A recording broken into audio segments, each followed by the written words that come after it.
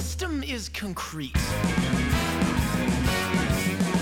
There isn't room for adaptation or interest in unfolding. No, because we don't want to hear the facts unless they're in our favor. But I heard that the elite will fold in their defeat. All right, everybody, welcome. It is Garrett Anderson coming at you live on Friday, April 21st. And here I have Mike, is it Zimmerlich? Yes, you got it right. All right, I wasn't sure. You read it off the business card and you kind of take your best crack at it. But Mike is the founder of 80/20 Records here in Phoenix, among other things. I met him as the host of the Phoenix chapter of NAREP, which is the National Association of Recording Industry Professionals, and which was a networking event here in town a few weeks ago. And Mike and I met there, and I said, hey, I've got a podcast that I'm looking to get off the ground, and I'd love for you to be a guest. And he's been gracious enough to host me here in our collaborative entrepreneurship space called Cahoots here in Phoenix, which my Google Maps called Co plus Hoots, which was funny. Yeah, I like that. Should tell them to change the name. Yeah, Co plus Hoots. So Mike, that's a brief introduction. Why don't you tell us a little bit about yourself and how you fit into the Phoenix music scene? Well, that goes a long way back. So, I mean, for myself, I was a musician since I was 5 years old. Okay. So music has always been a part of my life. And so as I grew up, I actually originally wanted to be a music teacher. And because I love to share my knowledge with other people, and I want other people to learn and be successful in what they want to do. So I really thought about it, and when I was 15 years old, I would say I wanted to be a music teacher. But then in high school, senior year of high school, I was part of this event called Market Day, where basically kids were able to sell things to other students out in the hallways. And I had this yearbook, a video yearbook actually. So we took footage from the television studio of the high school and created our own video yearbooks, and we sold them. And we sold probably like 5. Mm-hmm. It was dismal, but it was so much fun. I loved doing it so much that I got the entrepreneurial spirit at that point in time. Mm-hmm. And my parents are also entrepreneurs as well. They own a software company and a photography studio. Oh, very nice. So it's part of in the family. It runs in the family. So I knew I wanted to run my own business, but I wasn't sure what exactly it would be. So what I decided to do was I said, okay, once I was in college, I literally had 2 notebooks. One that was on everything that I was learning in class, and another notebook that was specifically designed for ideas. And anytime an idea popped in my head while I was in class, I wrote it down. Whatever it was. I have literally pages, and I kept every single one of them. I have pages of all kinds of ideas of what I came up with. Right. Well, that expression, a short pencil is better than a long memory, right? Yeah. You got to write it down so you can follow up on it later. Absolutely. So I came across the original idea I had was a website where independent musicians could upload their music for free, and I would host my own internet radio stations. And if this sounds a lot like Last.fm and Pandora, it pretty much was that. But this was back in 2004. So this is when Pandora started getting popular, and Last.fm was getting known. It was more known back then as Audio Scrobbler to date this way back when. But the idea being that you were having these notions of what could be coming down the pipeline. Exactly. So it wasn't too far off from there after I launched essentially a beta alpha version of the website. My partner and I decided that, okay, we're kind of lost in the mix here, because at this point in time we have these big players that are doing something very similar to what we're doing. So we're trying to decide how to tackle this. And then just one day, my partner said, well, how do you feel about starting a record label? And I told him, said, okay, well, neither of us know how to run a record label, but sure, why not? Let's figure out how to do this. But I don't want to do anything that's the same as everybody else. I want to try something that's different. And I was a big believer in the Pareto principle, or the 80/20 business rule. So for those who don't know what that is that generally speaking, especially in business, they've discovered that 20% of your customers are 80% of the revenue that you make. They find this rule of 80-20 is throughout all of business, and then also in nature too. They found that 80% of peas are created by 20% of the pea pods. So I just fell in love with this concept, and it just blew my mind. So I said, well, why don't we give 80% back to artists? And he looks at me and goes, you're absolutely insane. And then thinks about it for a second, says, I love the idea, let's do it. So it was a concept since day one. I literally bought 2 textbooks, one on record label marketing and one on music law. I read through them. I had a friend who did electronic music. I said, hey, do you mind if I make you a guinea pig? I'll put you through the works. We're going to sign contracts. I'll figure out how to get your music online, but, we have no idea what we're doing. He goes, sure, why not? Cool. So he was my test bed on figuring things out. And then, sure enough, about 3-4 months later, I signed my first artist, and it was a pop punk band based in Tempe.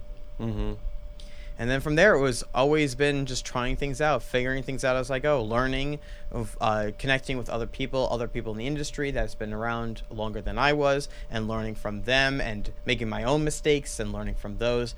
And it's been 9 years since that point. So, what strikes me as interesting there, and I find that for myself, when I have a concept to latch onto, especially at the onset of any sort of idea, it's really helpful to keep me motivated and keep me stepping towards that. So if you were able to identify that 80-20 principle that's, ubiquitous through business and nature, and then figure out a way to make that, your concept that was going to give your idea legs. Do you find that the manifestation of the label as it is now fits your original vision, or did it evolve over time? Oh, it very much evolved. It was definitely nowhere near what it was originally. And specifically about that 80-20 concept. Right. So the 80-20 concept, I learned very quickly why most labels take the majority back. So what I decided was, okay, well, instead of changing the split, figuring out, okay, well, how can I make the split work? What can I do that still will provide value to artists while still being able to give artists 80%? And figuring out a new method as far as how to run a record label. And that's been a process. It's a continuous process. I'm always trying to tweak things up and seeing what works and what doesn't work. And every artist is a different situation too. So I always try things out with them and seeing what worked with them, what didn't work with them, how can I do things better. And it's a constant tweaking process.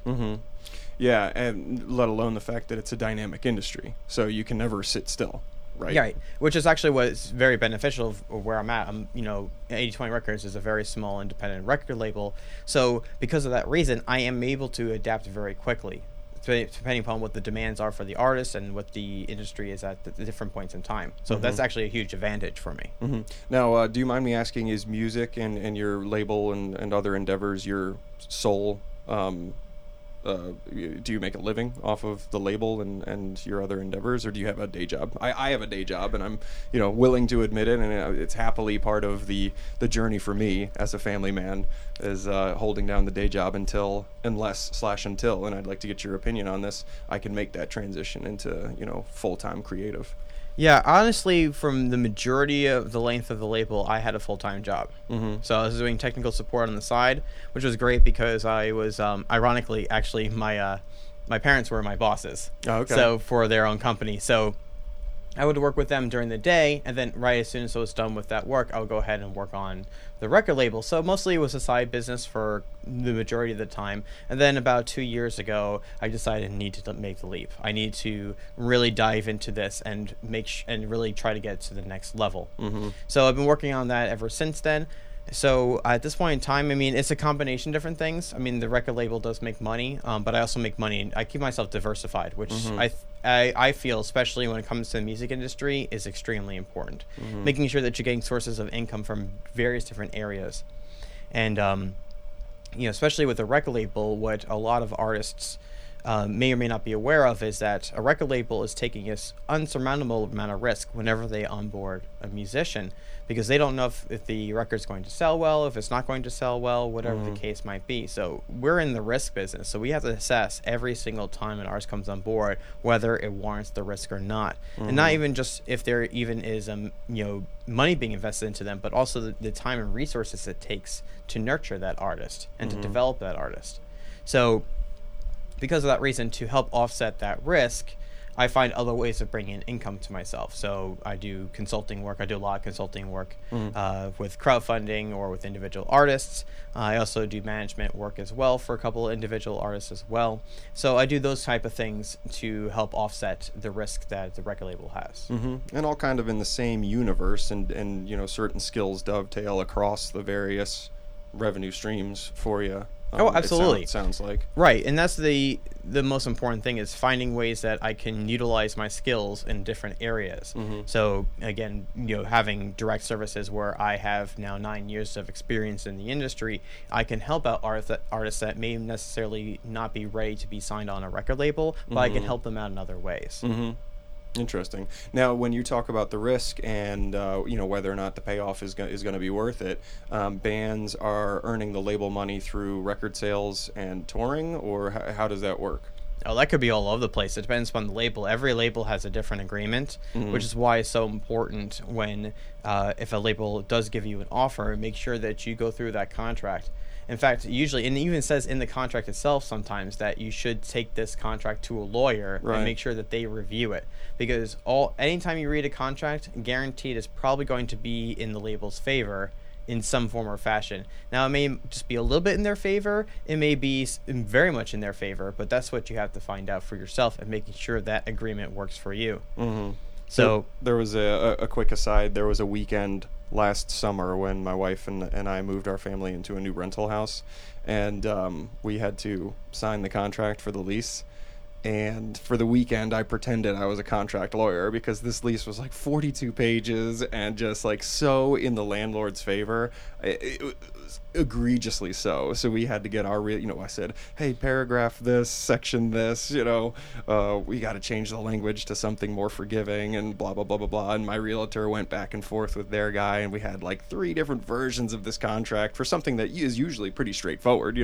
Rental contracts are, they can kind of boilerplate template stuff usually, but for whatever reason, the landlord was very cautious and had all this language written in that my realtor was like, what is this? No, you guys don't have to assume all that risk. So, not that I've ever been offered or seen a legal, contract other than what I've seen in the music law books that I've picked up for myself. But I have a feeling I would want to read the fine print, and then, probably consult with a professional as well.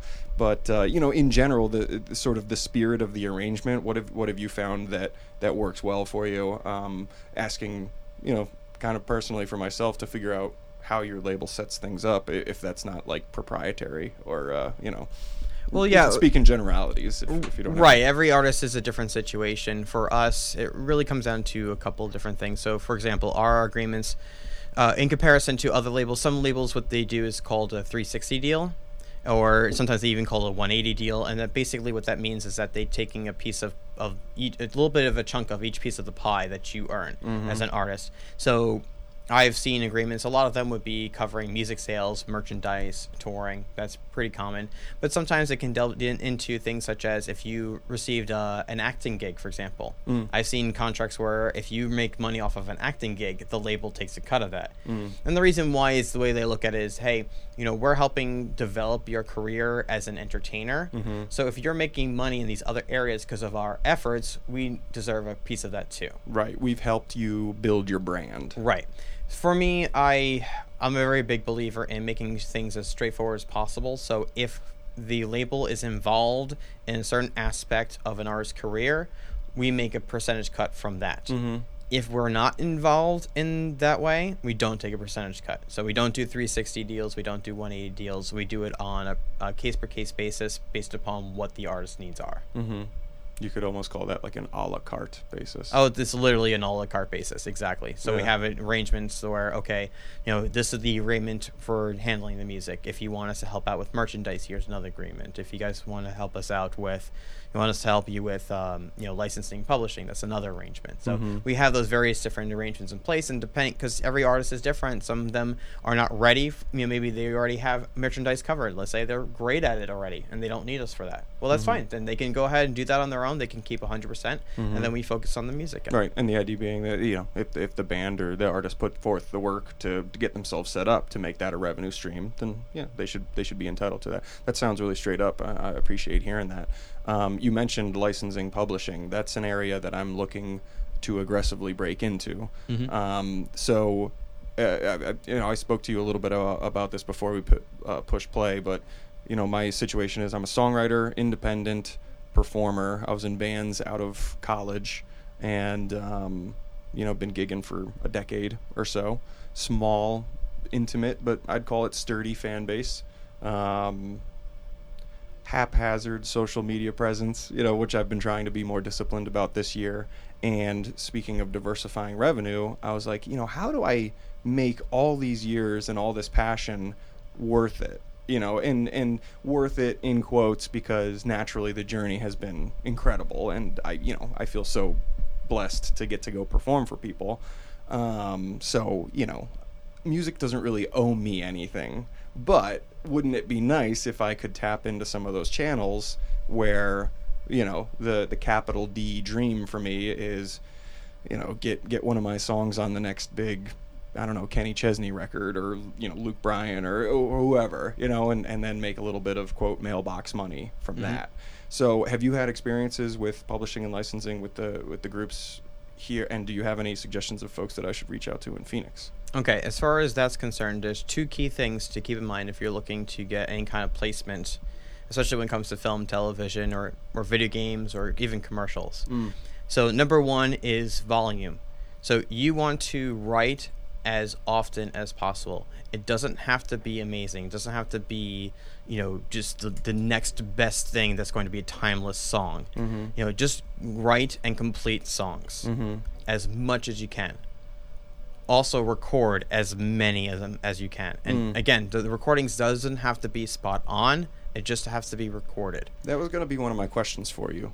I have a modest recording setup, which basically you're seeing here with the, it's similar. I just pull up Ableton and run through here and run my, mixer through. I've got, I think, an 8-channel max because it's Ableton Lite, which came with the interface there. And I'm hemming and hawing because I want to get better at mixing and mastering, and I want my songs to pop.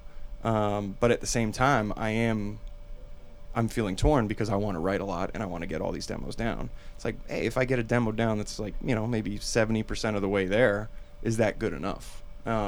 It would be nice to say yes, which would afford me the freedom of mind to say, okay, I got it down, move on to the next song. And I think in terms of the lane that I'm looking to really assert myself, that would be the appropriate path.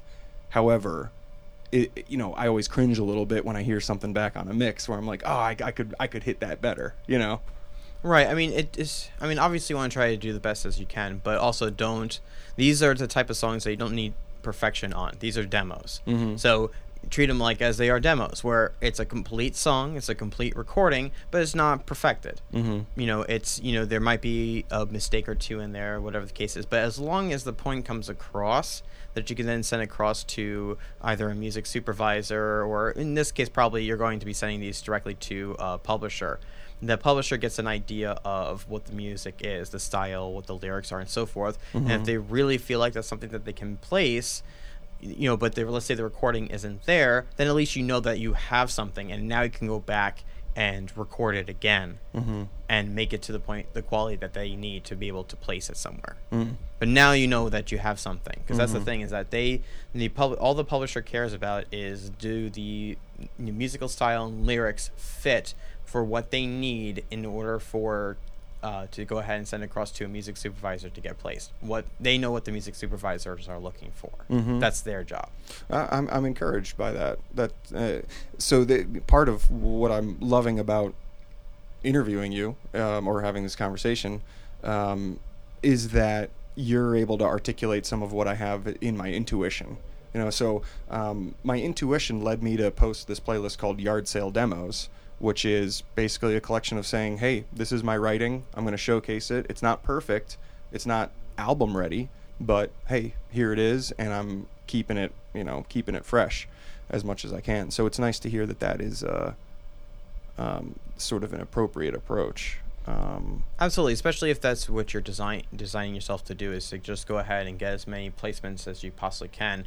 It's all about volume. So it's the more songs that you have available, the more recordings that you have, the easier it's going to be that you'll hit something at some point or another. Have you had examples of successes in that arena with 80/20 or me personally, not really, because what we're focusing mostly on are going to be music sales. So for that reason, we're not looking at a musician that has that kind of birth as far as what they have available as far as songs that are written or recorded as demos. Usually what we do is we focus on, okay, you have an album recorded, let's go ahead and get that album out the door. Now of course we're always actively looking for placement deals, but for us it's more about focusing on the artist and developing the artist. And in your opinion, and in your experience, how is the market for generating buzz around new acts? Is there sort of a perpetual opportunity there, or is there some element of saturation to people's attention? I would say it's a little bit of both. I mean, you have to make yourself, if you're trying to develop yourself as an artist and trying to get yourself known, you have to figure out what's going to make you stand out above the fold. So there's literally thousands of artists out there that are all demanding the same attention that you are. So how are you going to get yourself known? Is it going to be your musical style? Is it going to be your performance? Is it going to be some sort of visuals behind it? Is it about the lyrics of the song and how that differs to everybody else? And then the next trick is then how do you get it out in front of everybody so they are aware of it? So, but I mean, number one always starts with it has to be, music has to be good. Right. Like that's the number one thing. The music has to be good, and you have to be fully self-reflective on that fact. Is that the music, is it entertaining? Is it people going to get into it? And it's something that is going to be at least something that stands out, so that it doesn't sound like everything else that's out there. So I have a funny relationship with commoditizing music, and I'm sure that's a common refrain among artists. You were talking about being honest in your self-reflection. Well, I was looking back on a batch of my songs. This was after attending a Nashville songwriters workshop, and I learned a couple key sort of tenets to songwriting for country, one of which is think summer, not bummer. And I was like, oh shit, so many of my songs are like bummer songs, singer, songwriter, folky, like let me get in touch with my heartstrings, lay them out in a somewhat poetic but somewhat accessible way, and let the listener engage with it in their own way. And I was like, well shoot, I don't want my music to bum people out. So recently, the last batch of songs that I wrote, I was trying to put that positive spin on it, or even if the lyrics still have an element of darkness to them, try to deliver it in a somewhat toe-tapping way. It's interesting that you mentioned that too, because sometimes, especially as an artist, you don't have to necessarily be both. You don't have to necessarily be just one way.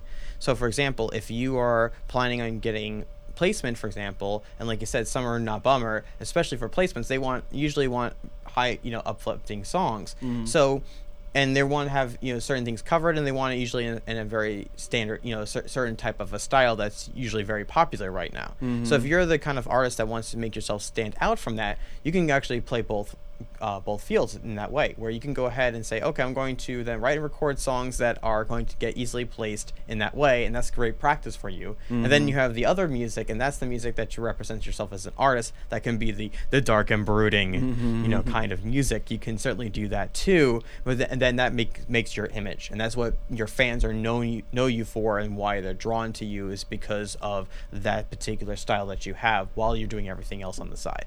Yeah, it's funny, this expression of like you get more done when you're busy. Sometimes you get I think I have a sort of a lazy bone in my body. I think I'll blame my dad for that one. I think we all have that somewhere. Yeah, my mom is the go until you need like a weekend of sleep. Go until you drop. And my dad's like, what's the path of least resistance, and let's just float along with that. And I have a good mix of both, I think. And what I'm finding is that now that I've latched in my, or pivoted in my mind to this music publishing journey, the rest of everything is coming along nicely too. I'm finding myself writing more and better and performing better, and opportunities have opened up from NARIP and other sorts of things. So this notion of like momentum and inertia, I'm really, really feeling that this year, and it's incredibly powerful. This podcast, I started very slowly, but it's moving along, and I'm feeling very empowered, and almost like sheepishly so. Like I've uncovered this secret that most people probably know, because they probably just keep busy and they say yes to things and they act, out of aligned intentions and courage, which is something that was hard for me. I was telling you again before we pushed play, I was kind of the person that wanted everything lined up before going for it. And my wife and my kids have taught me to be a little bit more green light. It's like, hey, go, you don't know what's going to come of it. Oh, absolutely. No, I 100% agree with you. I mean, when an opportunity comes to your table, 99% of the time I'll take it, no matter what it is. Yeah. Because I always find that it's worth it. Either it becomes a learning experience or something amazing does come out of it. But usually, most of the time, I'll say yes to a lot of things. Probably I'll say yes to more things than I should. Yeah. But, like you said, you keep on going and eventually something will stick. Yeah.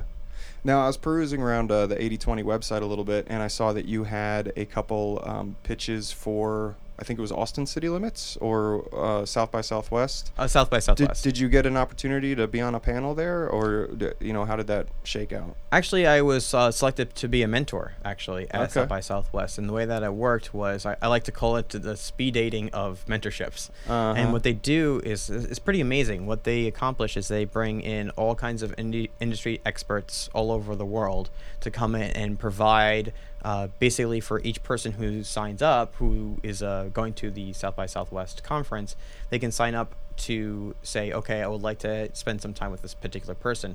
And they get about 10 minutes. And so, like I said, it's like speed dating. So they can sit down and then they can ask any questions they want to that expert for 10 minutes. Oh. And what they do is they bring you in this big room, and it's pretty cool because you have a table with your name on it, like on a place card. Mm-hmm. And they bring in a person and they sit down, they say go, and they start asking you questions, and then they give you 1 minute warning with literally like a bell and they go ding ding ding, minute left, and then once the minute's done, then they have to get up, the next person sits down, and then we do it again. And your area of expertise was sponsorships, or okay, well that was for that one? That's a different one. That was for the NAMM convention. Oh, okay. For this were you out there at NAMM? I spoke at NAMM. I was a moderator there. It's funny, my family planned a trip to Disney that weekend. So I drove my family out there, met my parents out there, and unbeknownst to me, NAMM was going on. And I was like, man, there's a lot going on here this weekend. And then I figured it out what was going on, and I was like, oh, this is neat. And I took it upon myself to stop a random woman with a guitar on her back. I said, hey, how's it going? What are you doing? Just trying to force myself out of my skin and say hello and make a connection. This nice woman named Emily Angel out of New York. She's a performer, and she was out there trying to showcase her stuff. So it was absolutely. It was fun. So what'd you do at NAMM, and then we'll circle back over to South by Southwest. Sure. So the NAMM conference, for anybody who doesn't know what that is, the NAMM stands for National Association of Music Merchants, and they do a big conference in Anaheim every single year in January. And literally, if you can think of every single instrument, gear, company that's out there, anything that's related to products for music, they're there. Everybody's there. So it's a huge convention, and it's a great opportunity to connect with these various different companies, to develop relationships with them. But it's also a ton of people in the industry are there too, everyone from studio owners to record labels to musicians. So it's a huge networking opportunity, and you get to see some really cool stuff there too. They have a lot of products and instruments on display that normally aren't released until later on in the year. So you're seeing the future of music equipment unfold in front of your eyes. Oh, absolutely. Everything from trumpets to keyboards to consoles and software and everything in between. I've seen cool videos where a bystander will take a quick video of great musician going and demoing a new product, and you're, oh, you know. Oh yeah, they'll have famous musicians will appear. Mhm. In fact, one of my favorite stories actually happened earlier this year. I was sitting down for lunch at the Marriott, which is one of the hotels that's right by the convention center, and they usually, for each of the hotels, they'll have a stage where musicians can perform on all day long. So there's a musician that was playing this right in the lobby of the Marriott, and I was having lunch with a couple of colleagues, and I'm looking at the table just maybe like 5-10 feet away, and I see this guy sit down. He has like a really nice jacket on, and he has glasses on, and you can see his head bobbing back and forth a little bit, and you can clearly see he has like a little bit of like an entourage, and I'm looking at him going, I'm pretty sure that's Stevie Wonder. I'm almost positive, and Stevie Wonder is known for going to the NAMM convention. So I go up to go to the restroom, and I come out, and all of a sudden I see all these people crowding around the stage. And I'm looking up on there, and sure enough, I see Stevie Wonder. He's up on stage singing along. And in fact, if anybody read this, it was covered by, I think Rolling Stone covered this. Yeah. But they mentioned about the fact that there was a musician up on stage performing, and I believe what happened was that he saw Stevie Wonder in the audience, got so nervous because he was singing one of his songs, and all of a sudden... Superstition, right? Yes, Yeah. exactly. And all of a sudden, so... he forgot some of the lyrics, so Stevie Wonder went up on stage and helped him finish out the song. So I was there when that whole thing happened. That's wild. Yeah. That's so cool. I'm glad that's... I was hoping that's where you were going with that, because that did go viral, and I saw that, and I was like, oh my goodness, like, you know, how great. For me, I think the equivalent would be like covering a Dave Matthews song, and then having Dave Matthews show up and be like, oh, hey, I know that one, you know, like... Exactly. So only at the NAMM convention. That's the thing. The first thing when I saw that was like, only at the NAMM convention that these things happen. That's so cool that you were there for that. Yep. You were within, you know, eye shot of a very viral moment. That's kind of cool. Yeah. So I mean, I love the NAMM convention for that reason. But what I was honored to be a part of was there's a lot of panels as well as workshops that happen throughout the NAMM convention too, and it covers all kinds of topics. And so the topic that I moderated on was how to land brand partnerships. Okay, that's the one I was thinking of. Mm-hmm. So yeah, so I brought in a panel of different people in the industry. One of them is an artist who's land brand endorsements for himself. A couple other people who are part of artist relations for various different manufacturers as well, and another person who was she's a PR agent. So we had a diverse lineup from different perspectives on, okay, what kind of relationships can you have with companies? So that could be anything from, you know, Gibson, or, you know, DW Drums, or it could be, you know, you literally almost all the companies have some sort of, especially the bigger ones, will have some sort of artist relations person that is one of their main jobs is that they help develop relationships with musicians, because the musicians who are out there and playing shows and being, you know, having that kind of exposure, having a brand essentially helps their own company sell their products. I had a buddy back in Maryland who I think was sponsored by Saucony shoes. Oh wow! And I was like, how'd you land that? Before my wife and I had kids, we were planning on doing the Appalachian Trail, and I was like, how can I shoehorn my music passion into this? And I was like, maybe I could have my equipment like shipped ahead of me, and then I'll hike a part of the trail, and then show up at a theater and perform that night. And I was like, maybe I could get like Under Armour or North Face or somebody to sponsor my gear and make it this whole tour. So that's another wish list, bucket list idea. Oh, that's a great idea. And you know, a lot of these companies are down for it. And it's amazing. I find that, you know, a lot of these companies could be very approachable. Some of them aren't that approachable. You have to find out what resonates well with you. I find that sometimes, and it doesn't matter how large a company is, sometimes the larger companies are actually a lot more easygoing because they just have so many resources behind them that if you're just another arse in their cog, I mean, okay, cool, yeah, we can help you out here and here and here. They already know exactly what to do. They're, you know, they just, you know, that's what their job is, to just respond to artists like the ones that I represent, and then that's it. So sometimes they're super easy, and sometimes they can be very difficult. It really depends upon the company.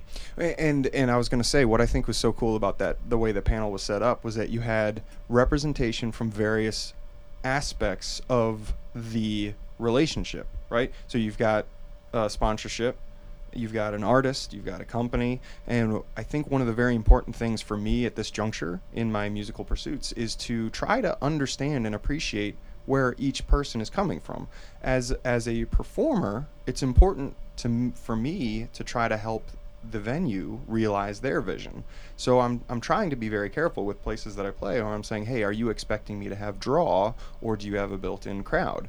You know, how much cross promo are we going to do? You know, like, what is the vision, and let's work towards it together, as opposed to, you know, an artist that just wants to show up and play.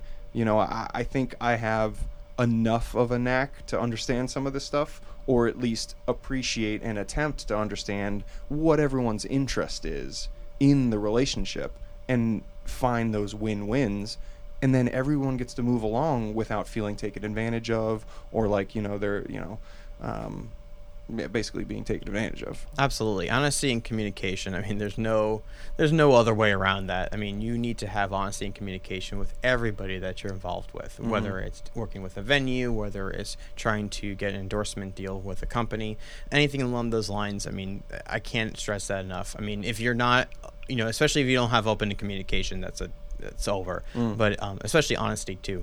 You know, as long as you're honest with your position as far as where you're at and where you want to go and so forth, you know, that usually resonates. And, you know, everybody wants to work with somebody that they're honest in, because that make sure that they're going to be able to deliver. If they say, I can deliver on this, they'll believe you. Yeah.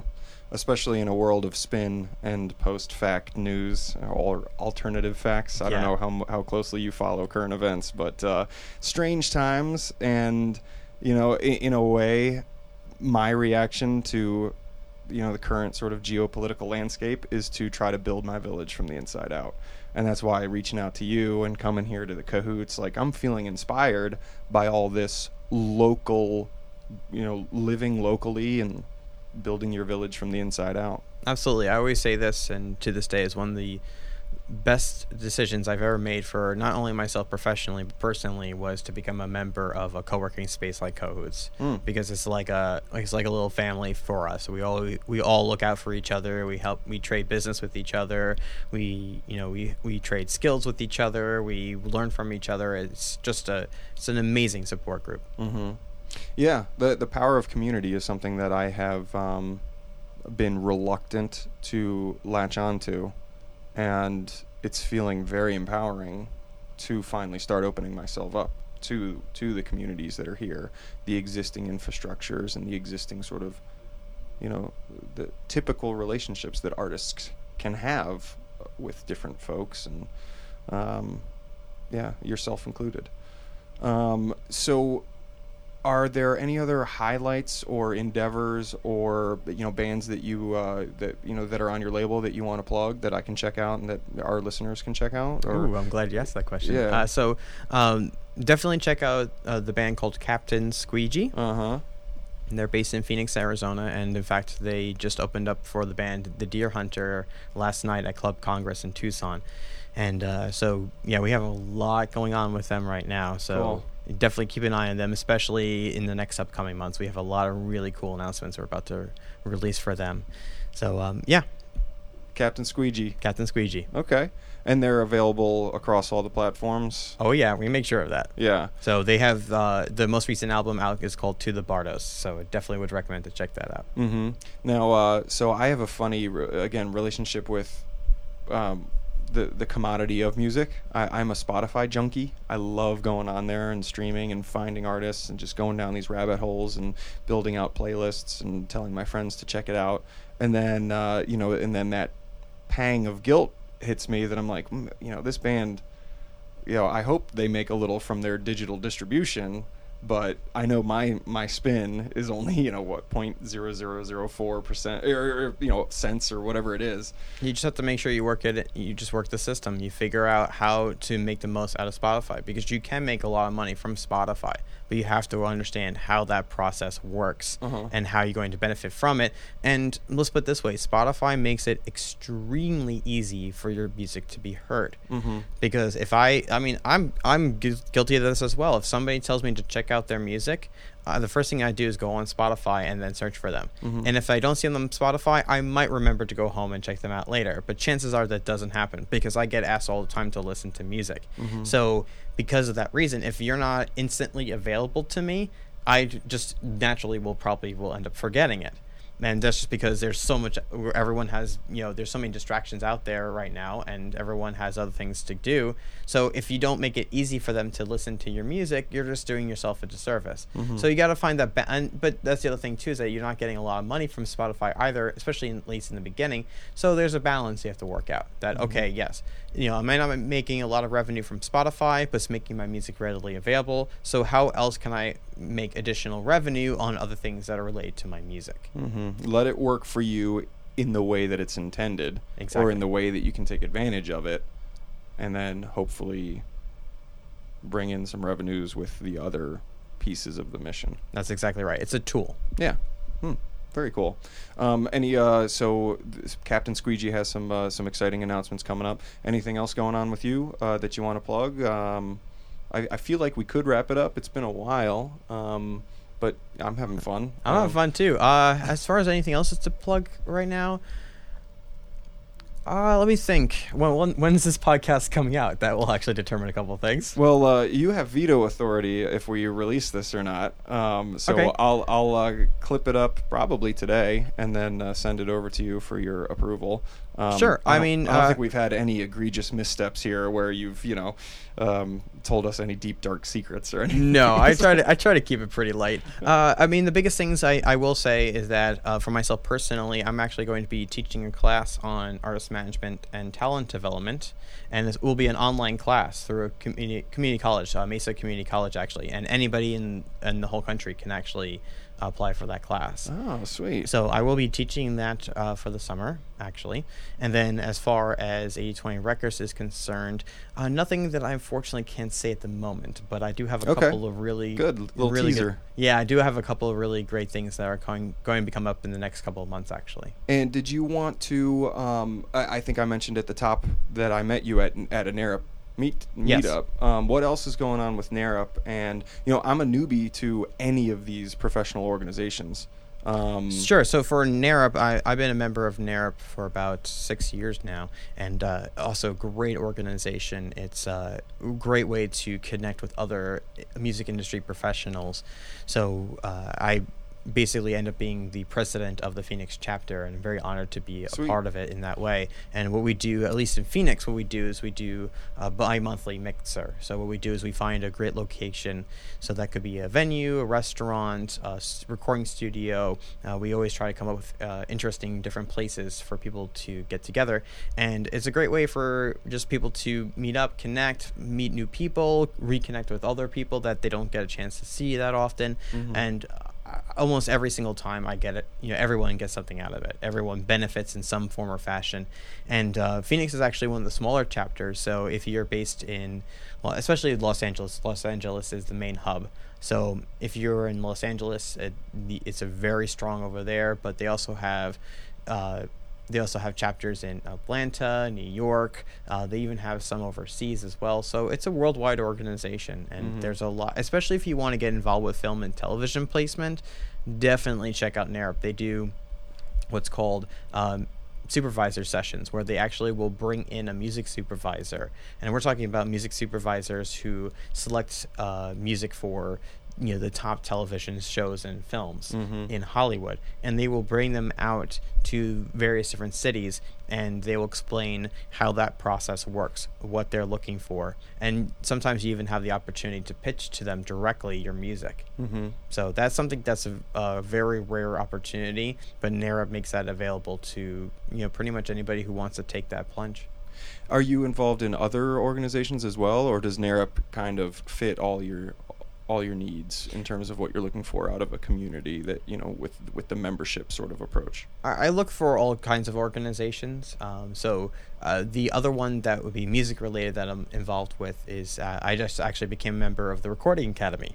And if people who aren't aware of what the Recording Academy is, if you ever watch the Grammys, that's the Recording Academy. Mm-hmm. So I just became a member of that last month, in fact. And so I'm actually still very new to it, so I'm still trying to explore what it, be able to provide for me. But it sounds, from what I've looked into before signing up for it, is very similar to what NARP does, but in a little bit of a different way. So they have chapters as well across the country, and also provides lots of different networking opportunities and other various different opportunities. So I'm very excited to be a member of it, and I'm very excited moving forward on what that's going to bring, not only for myself and 8020 Records, but what I can provide back to the music community and as a to represent musicians. Do you get a vote? I don't get to vote. No, unfortunately, It's like don't. Captain Squeegee, straight to the top. No, I can't. I can't be a voting member. You have to have certain accolades behind yourself to be accepted as a voting member. So what I'm considered as an associate member of the Grammys, but I can be very much an influence, especially from a government level. Actually, there might be they always are looking for people who represent the Recording Academy, that represents musicians and musician rights, and go ahead and go to sometimes the state or even local levels to represent musicians. That's pretty cool. I've been as an independent artist, I've been solicited by some stuff that looks pretty spammy. Have you heard of the Academia Awards show? I have not, but I also am very well aware of very spammy things that are out there. It's that's a hard one, and I'll tell you why. Usually I usually can smell when something's really spammy or not, but I'll tell you one thing that I did take a chance on. I was living in Los Angeles at the time, and I got this notification from Reverb Nation actually about this conference. And so I looked at it, and at first it looked really spammy. And so I was going through it and saying, okay, I really wasn't giving that much of an extra thought, except for the fact that I mentioned it was in Hollywood. I said, okay, well, this is in my own backyard. So I checked out the website. I checked out a couple things. I really wasn't sure, but it said it was about, at the time it was like $50 to go. And I said, okay, worst case scenario, I just dropped $50 for nothing. Mm-hmm. So I figured, you know what? Why not? I just moved to Los Angeles. I'm trying to get myself out there more and so forth. So worst case scenario is a waste of $50. So I said I'll do it. So I signed up. I went to the event. And it was small. It was probably like the attendees was about 100 people. But the workshops and panels that were there are all these people that are in the music industry in Los Angeles. And because of the fact of how small it was, gave me direct access to them. So I was very easily able to approach them after the workshop or panel was done and introduce myself to them. And let me tell you, that developed some of the strongest relationships that I have today in the music industry was because of that conference. Well, there you go. That was back in 2011, so that was 6 years ago. Mm-hmm. And some of them now become my best friends because of that. And these are all people that are movers and shakers in the music industry that I was able to meet at that conference just because I took a chance. Yeah, and that's something that I want to be aware of, is like you do the sniff test to see if it smells spammy. But also don't act from a place of cynicism all the time, right? Because then do your homework, because sometimes they're very legitimate. Sometimes they're just really poor about promoting themselves, but their hearts are in a good place and they actually do have a lot of value to them. Or sometimes you do have to be a little bit careful, because there are people out there that will just take advantage of you. Sometimes they do it intentionally. Sometimes they don't do it intentionally. Sometimes they just think that they're trying to give you a benefit, and in reality, they actually end up hurting you. Mm-hmm. So you just have to be really careful about when you're receiving those emails. Do your research. Do a basic Google search on it and see if anybody else is complaining about them. Mm-hmm. Ask other colleagues and musicians that hey, have you ever heard of this before? Just like you are doing with me right now. And have I ever heard of it? And seeing if they have or have not, and what they think about it too. So I definitely always do your research. Especially if there's money involved. If they're asking you to put money into something, definitely do your research and making sure that you double check and making sure that it's worth doing or not. And worst case scenario, just come down to it and saying, okay, if I put this money in now and I lost this and nothing came of it, is this the end of the world? Right. This one was particularly bad, it seems to me. It's like, pay $10 to submit a song, and then every month they have awards that they celebrate artists with. Well, $10 is not that bad. I've seen worse. I've seen it where it was like $50 to $60 for a submission, and I'm looking at this thing going, "Are you serious? $50-$60, and where is this thing going? And what's the award? And does it even make a difference?" So, $10. I mean, again, if you have to think to yourself, is $10 worth it, and is the award that you're going to be receiving, if you do end up receiving an award, is it worth it for you to have anyway? Sometimes it can work, sometimes it doesn't. Now, and obviously there's a spectrum there too, where there are going to be some companies that are set up with legit models that are dependent on a lot of artists engaging, so the company can make money and then filter through certain artists and certain songs to be placed or to be published and picked up. Do you have an opinion specifically about Taxi? I've heard of Taxi. I've heard different things about them, honestly, so I don't have anything positive or negative to say about them. I don't work with them directly on anything along those lines. So Taxi, is an organization that essentially you can go ahead and apply for submissions. Essentially, it's if you ever heard the term music library, that's essentially the boiler. If you boil it down, that's what Taxi essentially is. So. There's pros and cons for being part of Music Library. What's great about being part of Music Library is that it's easily accessible to you to submit it to. That they do get music supervisors to review. But Music Library is what it sounds like, is that it usually is hundreds, if not thousands, of songs that music supervisors have to sift through in order to get to your song. So it's easily accessible to you, but it's also, because of the fact it's easily accessible to you, it's easily accessible to everybody else too.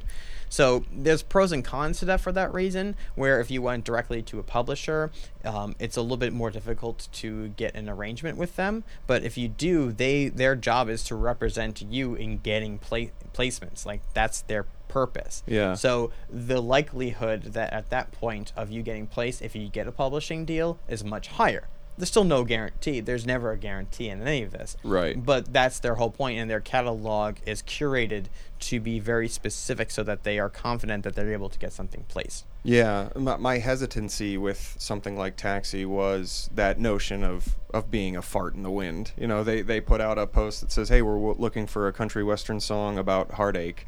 And then, put your submission in for whatever it is, $10 on top of the membership fee. And I was like, well, how many of these, and then thousands of other people apply. And I'm like, I was feeling disheartened about being lost in the shuffle in that sort of arrangement. And I was like, there's got to be a more direct way if my material merits it, and I'd like to get my material in front of those folks that are kind of the make it break it naysayers or yay-sayers, and then they can tell me, like, right. Hey, and there's not necessarily a right or wrong way of doing this either. I mean, I have heard of artists that have gotten placement deals because of Taxi. So it's not impossible. It definitely does happen. It comes down to really what you feel is best, what ends up working for you. So again, it always comes down to do your homework, do your research, don't go into anything blindly, and also making the assumption that I'm going to do this, I'm going to be making $1 million or anything along those lines. Right. You have, but also don't be skeptical either by looking at it and just thinking that this is going to be a scam every single time. So, it usually ends up being somewhere in between. The other one that I've recently heard about is called Music X Pro. Have you heard of that one? No, actually, I have not. Okay. It was turned on to me by a guy who has had a little bit of success with publishing. Funny quick story, small world thing. He was the popcorn vendor at the farmer's market I played last Saturday. Wow. That's a really small world. Yeah, he was singing along, and then I had a Snarky Puppy on my after I was done wrapping up. I had it playing through the speakers. He goes, "Man, is that Snarky Puppy?" And I was like, "Dude, you must know your music." And he was like, "I've been playing keyboards for my whole life." And we got chatting, and I told him about my music publishing mission, and he was like, "Oh yeah, I've gotten some things placed." And I was like, "Oh shit!" So he told me about Music X Pro, so I'm gonna have to check that out. Not to turn too back on the conversation, but I did get to see Snarky Puppy live at NAMM convention too. Oh, In a room almost the size of the room that we're in now. was it like the videos where you have the headphones and you get the mix, or was it just a live performance? It was just a live performance. Okay, yeah. But I believe it was I'm trying to remember. I think it was Korg that actually put that together. So it was a relatively small room, like maybe enough for 40 people to be crammed into there, and they would just rotate people in and out, and then they would play like 2 or 3 songs. Yeah. Oh, that's sick. Yeah, it was pretty awesome. That's so cool. Yeah, they're on the forefront of, as far as I can tell, what's going on in terms of like progressive fusion badass musicianship. They're incredible. Yeah, very cool. All right, so yeah, we're up at I think about an hour here. It's been an hour already. The time flies so fast. Yeah, thanks so much for doing this with me. You are officially the second guest on Live At Ya. Ooh. My mentor with a movement that he calls the Me Now movement was a guest a few episodes back. But and in fact, I get to go do this again with a public education policy advocate today at 3 p.m. Wow. So this is my Have fun with that. my first of 2 Live At Ya interviews today. So I'm super excited how this is growing into its own thing. And yeah, this has been awesome.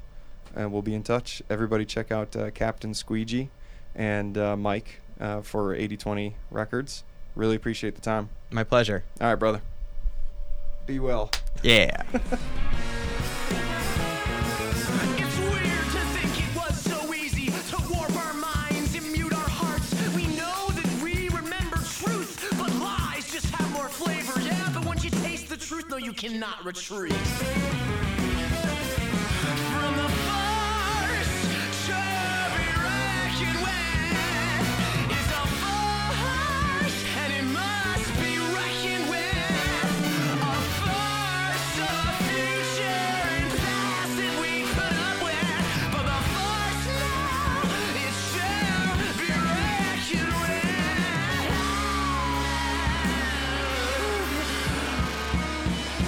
There's a battle on the earth. And those not fighting are the army, yes, fully loaded with their automatic indifference and their ADD, the entertainment distractions of WMD. There's guns in the church. Oh, Jesus, yeah, he'd be furious. He'd rip your chest and he'd steal the soul in hopes that he could just hand it off to a new body that deserves it and learn that he at least knows what it's worth. It's a force to be reckoned with. It's a force, and it must be reckoned with. A force of the future and past that we put up with, but the force now it shall be reckoned with.